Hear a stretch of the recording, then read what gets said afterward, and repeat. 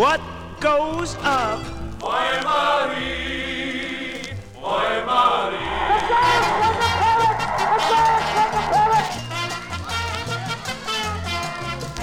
Deep in the heart of Texas.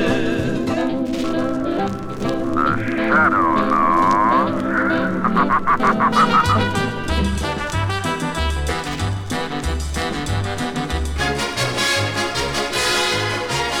Oh, my red wine. I bet it's Manischewitz. No, lady. I buy strictly American. Time now for spinning my dad's vinyl. Here with all his skips, scratches, and pops is my dad, Frank Vaccarello. Thanks, sweetie. And thank you for tuning into episode 163 of Spinning My Dad's Vinyl. I think this is a really special episode, which calls for a special format, which means it's going to be a little on the long-winded side. You've been warned. But here's why. 100 years ago tomorrow, February 12th, 1924, in Aeolian Hall, New York City, Paul Whiteman's band played the first public performance of Rhapsody in Blue with composer George Gershwin at the piano. It was orchestrated by Whiteman's arranger, Ferde Grofe. Now, this album is one of at least 3 versions my dad owned of the famous song. He has a 1939 version from Whiteman that was released on 12-inch, 78 RPM discs from the Decca record label. The Rhapsody is broken down into 2 sides. And then there's Gershwin's solo piano, first recorded on piano roll, then transferred to the LP format in 1958. Check out episode 3. Then there's the one you are about to hear, which was recorded in 1958 to celebrate Whiteman's 50 years in music. So, get ready to hear an iconic American tune that is celebrating a century of popularity in Volume 163, 100 Years of Rhapsody. But not yet. I'm not just going to jump into one of the grandest pieces of music without a little build-up. So let's start with 3 of the songs from side 2 of this record.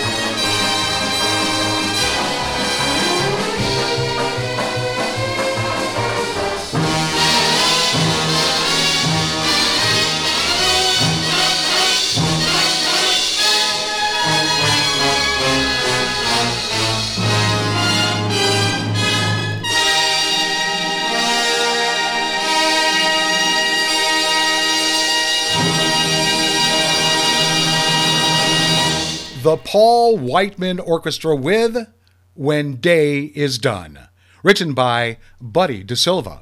Okay, why this record for this episode? Well, because I have so enjoyed listening to the different versions of Rhapsody in Blue over the years, and I thought I would take this opportunity to say happy 100th birthday to one of the most recognizable melodies in all of music.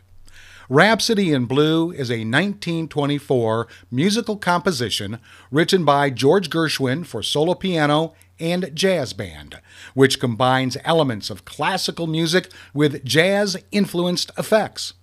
Commissioned by bandleader Paul Whiteman, the work was to be premiered in a concert titled An Experiment in Modern Music on February 12, 1924, in Aeolian Hall, New York City. Whiteman's band would perform the Rhapsody with Gershwin playing the piano. With only 5 weeks remaining until the premiere, after Gershwin hurriedly set about composing the work because he had found out about it at a late date, he later claimed that while on a train journey to Boston, the thematic seeds for Rhapsody in Blue began to germinate in his mind. He told biographer Isaac Goldberg in 1931, "I was on the train, with its steely rhythms, its rattle-tee bang, that is so often so stimulating to a composer. I frequently hear music in the very heart of the noise, and there I suddenly heard and even saw on paper the complete construction of the Rhapsody from beginning to end. No new themes came to me, but I worked on the thematic material already in my mind and tried to conceive the composition as a whole. I heard it as a sort of musical kaleidoscope of America, of our vast melting pot, of our unduplicated national pep, of our metropolitan madness. By the time I reached Boston, I had a definite plot of the piece, as distinguished from its actual substance." Unquote. Gershwin began composing on January 7th, as dated on the original manuscript, for 2 pianos. With the debut of Rhapsody in Blue, Gershwin inaugurated a new era in America's musical history. He established his reputation as one of the eminent composers of the jazz age, and his composition eventually became one of the most popular of all concert works. In the American Heritage magazine, Frederick D. Schwartz posits that the famous opening clarinet glissando has become as instantly recognizable to concert audiences as the opening of Beethoven's Fifth Symphony. No, but not yet. Soon, I promise.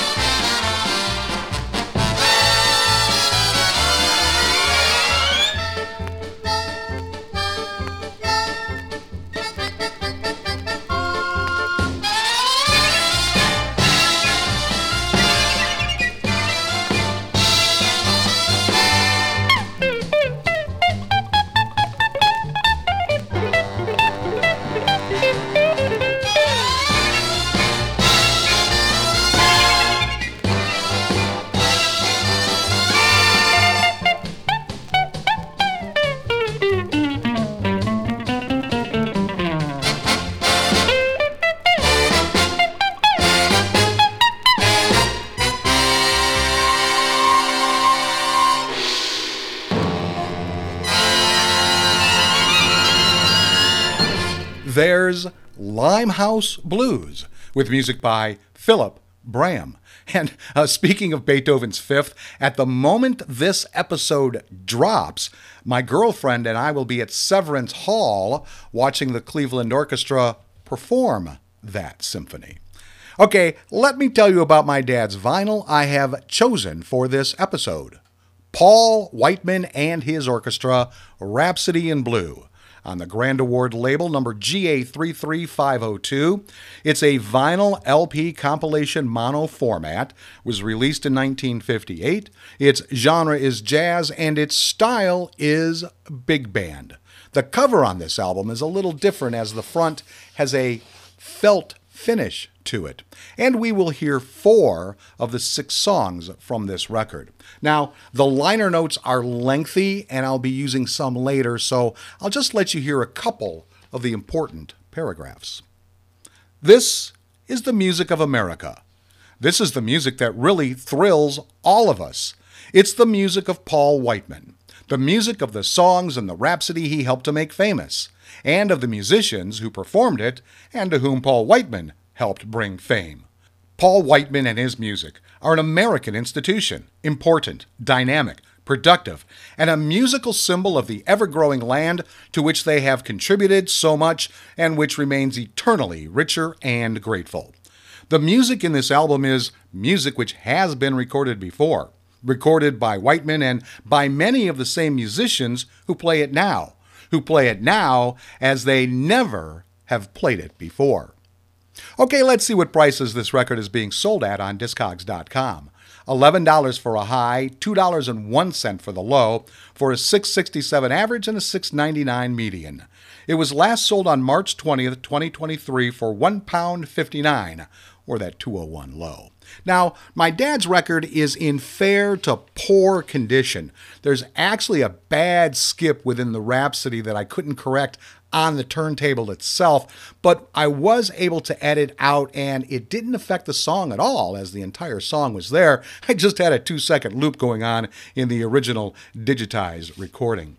The cover is in poor condition, although that felt finish is still pretty nice. It's the edges that are showing bad wear and one bad tear along the top seam.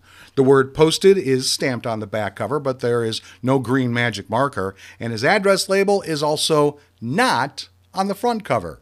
So I think I will value my dad's vinyl at 75 cents. Now, since I'm only playing 4 songs, I need to also tell you about who exactly the conductor is of this great music. His name has been indelibly attached to this great piece for 100 years. Paul Whiteman was born March 28, 1890 in Denver, Colorado. He came from a musical family. His father, Wilberforce James Whiteman, was the supervisor of music for the Denver Public Schools, a position he held for 50 years, and his mother, Elfrida, was a former opera singer. His father insisted that Paul learn an instrument, preferably the violin, but the young man chose the viola. Whiteman's skill at the viola resulted in a place in the Denver Symphony Orchestra by 1907, joining the San Francisco Symphony in 1914. In 1918, Whiteman conducted a 12-piece U.S. Navy band, the Mare Island Naval Training Camp Symphony Orchestra. After World War I, he formed the Paul Whiteman Orchestra. That year, he led a popular dance band. In 1920, he moved with his band to New York City, where they began recording for the Victor Talking Machine Company. The popularity of these records led to national fame. Whiteman became the most popular band director of that decade. In a time when most dance bands consisted of 6 to 10 men, Whiteman directed a more imposing group that numbered as many as 35 musicians. By 1922, Whiteman already controlled some 28 ensembles on the East Coast and was earning over $1 million a year.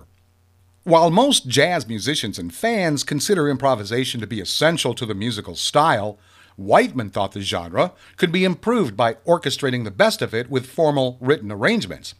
In his autobiography, Duke Ellington declared, quote, "Paul Whiteman was known as the king of jazz, and no one as yet has come near carrying that title with more certainty and dignity," unquote.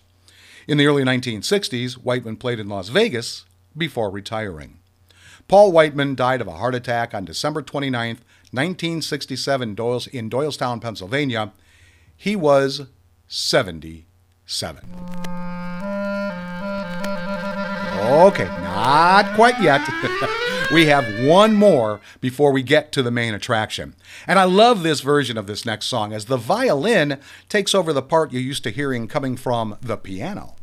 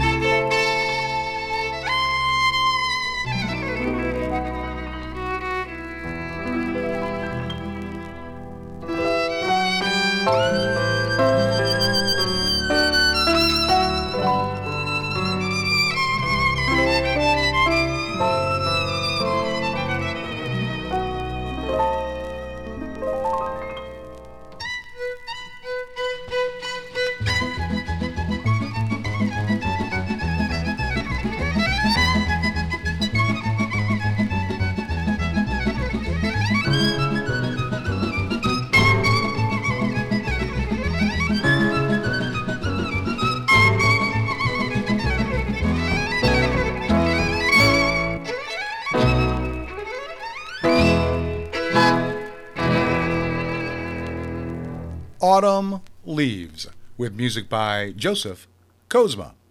Time now for this episode's interesting side note, and it has to do with the man who took Gershwin's notes and created the score that the musicians played from. Rhapsody in Blues' genesis was also much more collaborative than is traditional for a piece of classical music. In keeping with the practice of Broadway composers of the time, Gershwin wrote the piece in short score form for two pianos, one representing the soloist and the other the band. It was then arranged by Ferde Grofe, a composer and orchestrator who often made arrangements for Paul Whiteman's unique ensemble. Grofe played a key role in the Rhapsody's meteoric success, and scholars have contended that Grofe's arrangements of the Rhapsody secured its place in American culture. Gershwin's biographer Isaac Goldberg noted in 1931 that Grofe played a crucial role in the premiere's triumph. Quote, "In the heat of the occasion, the contribution of Ferde Grofe, the arranger on the Whiteman staff who had scored the Rhapsody in 10 days, was overlooked or ignored. It is true that an appreciable part of the scoring had been indicated by Gershwin. Nevertheless, the contribution of Grofé was of prime importance, not only to the composition, but to the jazz scoring of the immediate future." Unquote. Grofé hastily arranged the famous 1924 score to take full advantage of the Whiteman Orchestra's particular strengths. He developed his orchestration for solo piano and Whiteman's 23 musicians. Musicologists largely ignored this original arrangement with its unique instrumental requirements until its revival and reconstructions beginning in the mid-1980s, owing to the popularity and serviceability of the later scorings. After the 1924 premiere, Grofé revised the score and made new orchestrations in 1926 and 1942, each time for larger orchestras. Since the mid-20th century, the 1942 arrangement became a staple of the concert repertoire until 1976, when Michael Tilson Thomas recorded the original jazz band version for the first time, employing Gershwin's actual 1925 piano roll with a full jazz orchestra. Well, I hope you enjoyed this episode as much as I enjoyed bringing it to you. I had so much fun looking further into this piece of music, and I hope you were enlightened with some of the information I shared, along with the way I presented it. Now, there were several notable recordings of the Rhapsody. On June 10, 1924, Gershwin and Whiteman's orchestra created an acoustic recording running 8 minutes and 59 seconds and issued by the Victor Talking Machine Company.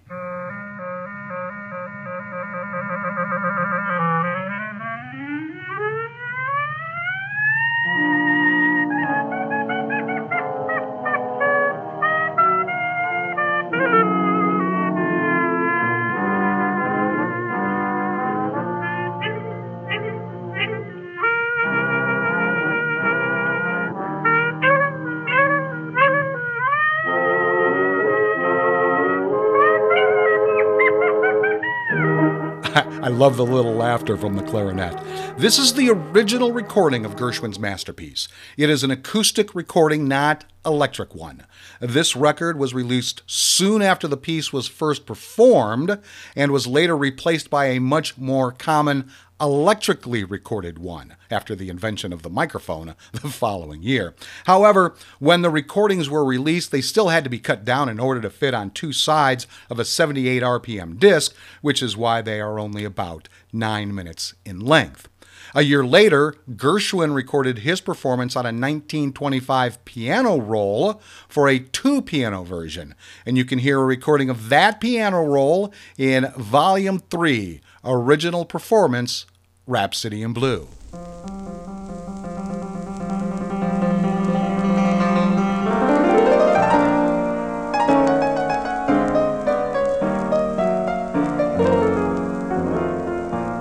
Later, on April 21st, 1927, he made an electrical recording with Whiteman's orchestra, running 9 minutes and 1 second, and again recorded by Victor.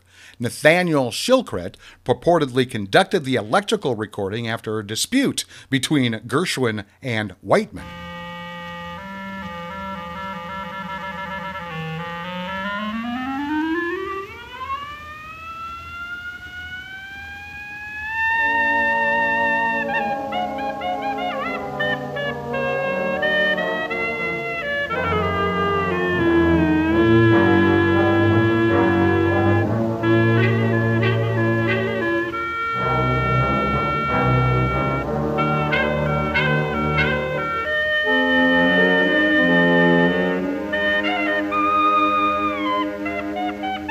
Due to the length limitations of early recording formats, the first complete and unabridged recording of Gershwin's composition did not occur until the Great Depression.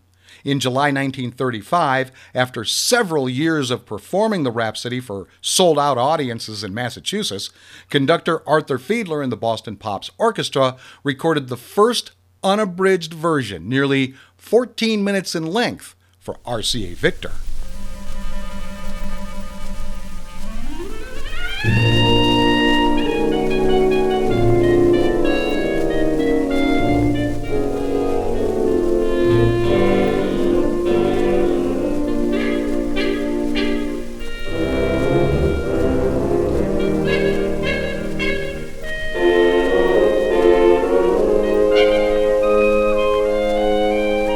For this first unabridged recording, Fiedler discarded Faraday-Groffe's original 1924 arrangement and adapted the piece for a conventional symphony.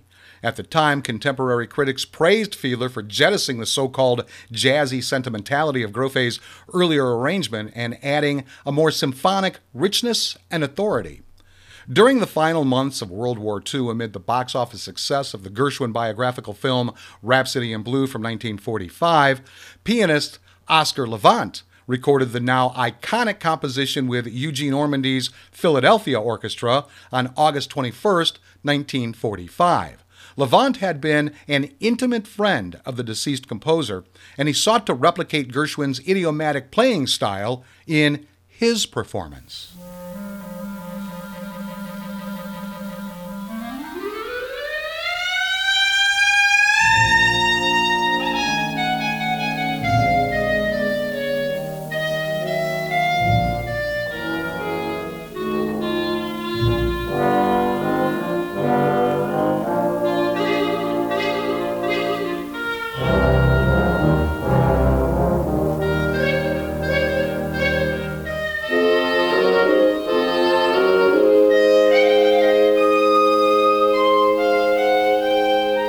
Levant's homage received rapturous reviews and became one of the best-selling record albums of the year.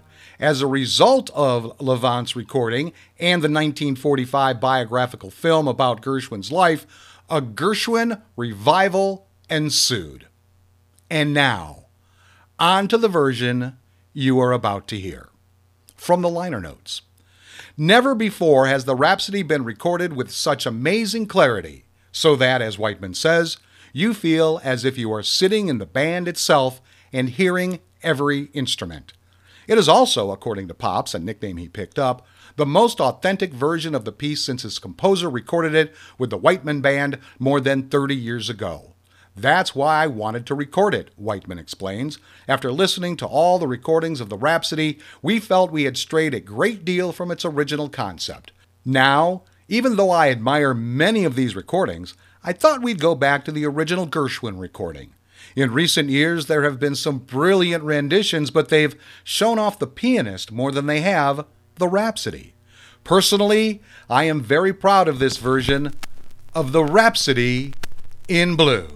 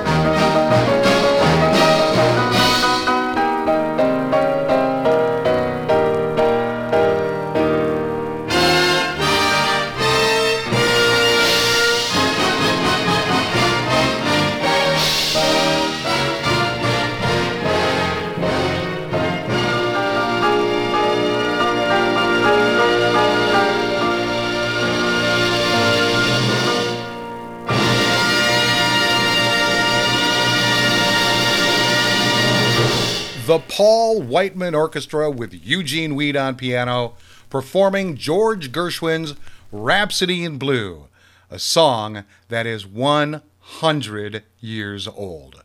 Even with all the critics of the score, it had its famous champions. In an article in the Atlantic Monthly in 1955, Leonard Bernstein, who admitted that he adored the piece, stated, "Rhapsody in Blue is not a real composition in the sense that whatever happens in it must seem inevitable or even pretty inevitable. You can cut out parts of it without affecting the whole in any way except to make it shorter. You can remove any of those stuck-together sections, and the piece still goes on as bravely as before. You can even interchange these sections with one another and no harm done. You can make cuts within a section, or add new cadenzas, or play it with any combination of instruments or on the piano alone. It can be a 5-minute piece, or a 6-minute piece, or a 12-minute piece.